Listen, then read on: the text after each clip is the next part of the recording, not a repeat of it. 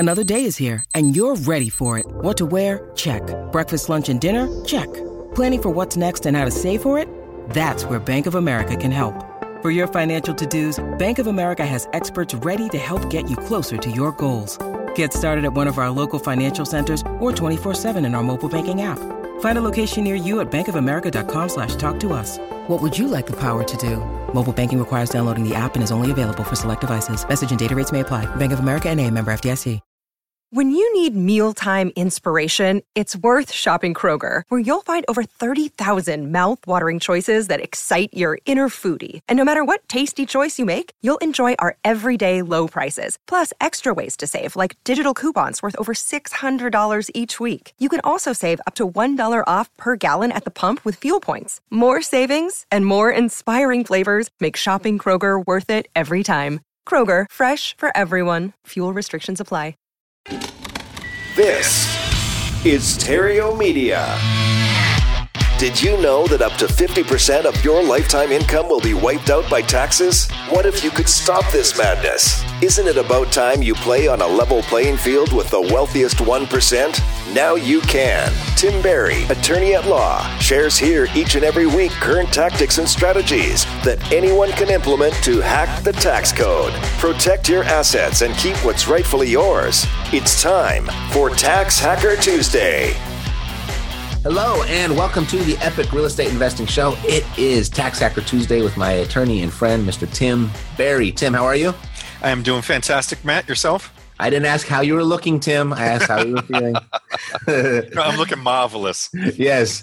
On Mondays here at Epic, we show you new and creative ways as well as time-honored ways of making money using real estate. And then on Tuesdays, Tim shows you how to keep it. He's got all the answers. I've got all the questions, so you can listen into mine and let him and listen to him answer. Or if you have a question yourself for Tim, you can go to taxhacker.com/questions and post it there. All righty. So today, what do we got on the docket? Oh, that was legal ease, wasn't it? That was impressive, Matt. Very impressive. We're talking about the difference between control and ownership. And I've seen movies. Specifically, I'm thinking Law and Order, where he's a billionaire, but he doesn't own a thing, right? Uh-huh. So how do you do that? And could you have to be a billionaire to make that worthwhile, or can you do that at a much lower level, like $100,000 a year guy? No, I would suggest that everybody should have control versus ownership. That's a super big thing. All right. Because going back to, the billionaire control versus ownership, hey, that's cool. If he doesn't have ownership, that means the bad guys, if he ever gets in trouble, they can't take it away from him if he doesn't own it.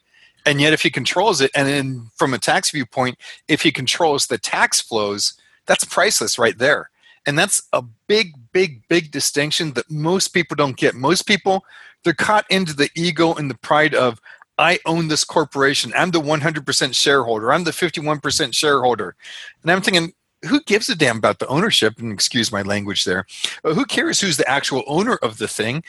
Let's talk about are you getting asset protection by having that 100% ownership? You're not. And then B, are you getting any tax savings by having that 100% ownership? And you're not. In fact, there's all sorts of neat tax things that are wiped out if you're the owner of some company.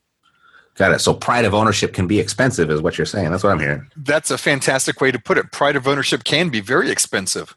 Okay. So how do we switch from being an owner of something to being the controller of something without losing anything? Well, let's talk about an LLC. Simple example.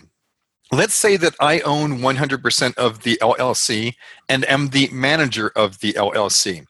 Okay, that means that I'm in control of the LLC, and I also have ownership, which can be taken away.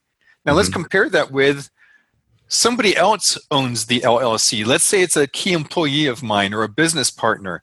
They own 100% of that LLC, but I'm the manager of that LLC. And let's say that we wrote inside the operating agreement that I can't be removed as manager for the next 10 years. Do I have control over that thing? Yeah, I control the cash flows. Now I can direct certain investments, certain deals to go to me, and yet the other person has the ownership. So if I get involved in a lawsuit, bad guys can't touch it. I'm protected. And yet at the same time, if I have control over that thing, even if the bad guys take it away from this other person, if I can divert the cash flows, give myself a salary, give myself royalties, give myself interest, et cetera, so forth, what do I care? It just doesn't matter. That's control versus ownership. Okay. So let me play devil's advocate. Sure. On a previous episode, if we want to keep the bad guys away, we need to understand that the bad guys have all the same rights as we do. Yep. So if you get sued, can the bad guys take management control over the LLC? No, they can't take management rights. The only thing the bad guys can take is economic rights. They can't take management rights. So we're protected there. And by the way, with this example, I would still have the LLC wrapped up inside of a trust just because I do that with everything and I don't trust anybody with the other assets, et cetera, so forth. But now it's going to be that other person who's the owner of that, and I'm still controlling the cash flows. And from a tax viewpoint, let me just toss out a couple of things on a tax viewpoint. Was talking to somebody earlier today. They pay for their kids' private education.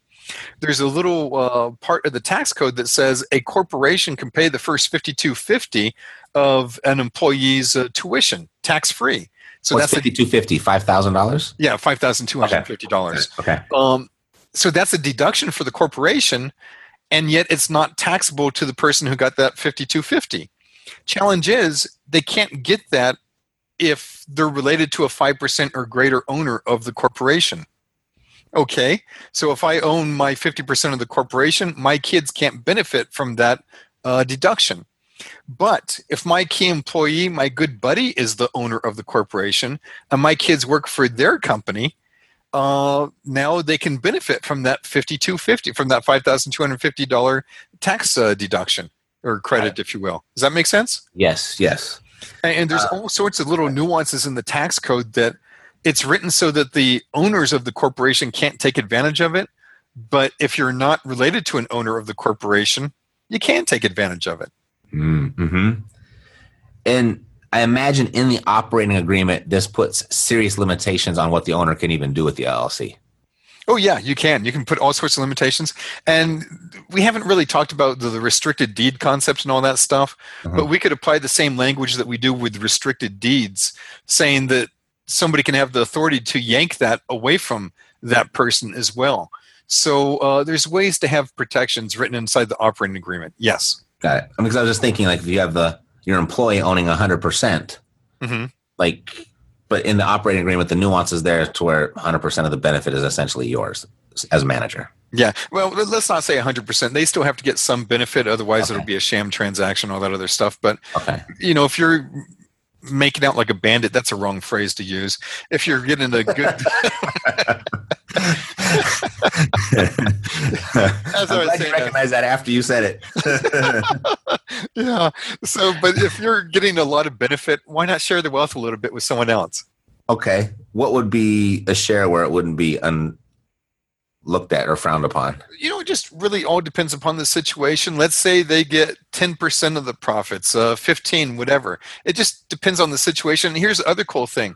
What if they're an employee and they typically make $50,000, $60,000, $70,000 a year? Now you set them up inside their own corporation. This corporation makes, I don't know, $100,000 a year.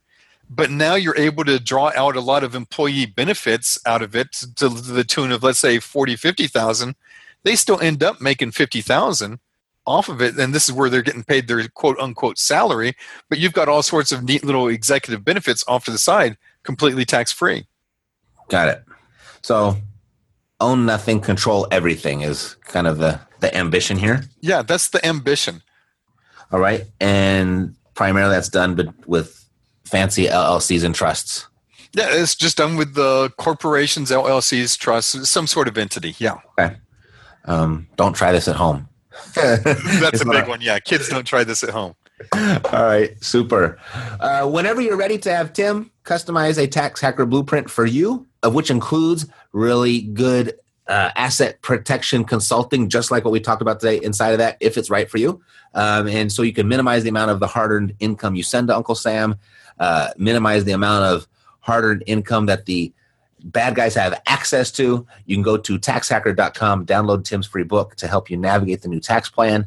And then after you've done that, you'll have the opportunity to schedule some time with Tim, and either he or one of his team members will get on the phone with you for a short 5 to 10 minute call to assess your situation. And then just tell them, I want my tax hacker blueprint. And then they'll take it from there. They'll know exactly what to do. All righty, Tim. Any last words on controlling versus ownership? I can't think of any, sir. All righty. You're so thorough. I love it. Again, if you have any questions for Tim, you can go to taxhacker.com/questions and just post it there. We'll read it here right live on the show, and Tim will answer live on the show.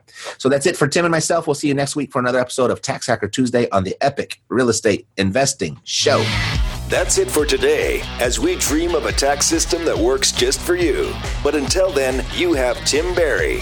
See you next Tuesday for another episode of Tax Hacker Tuesday.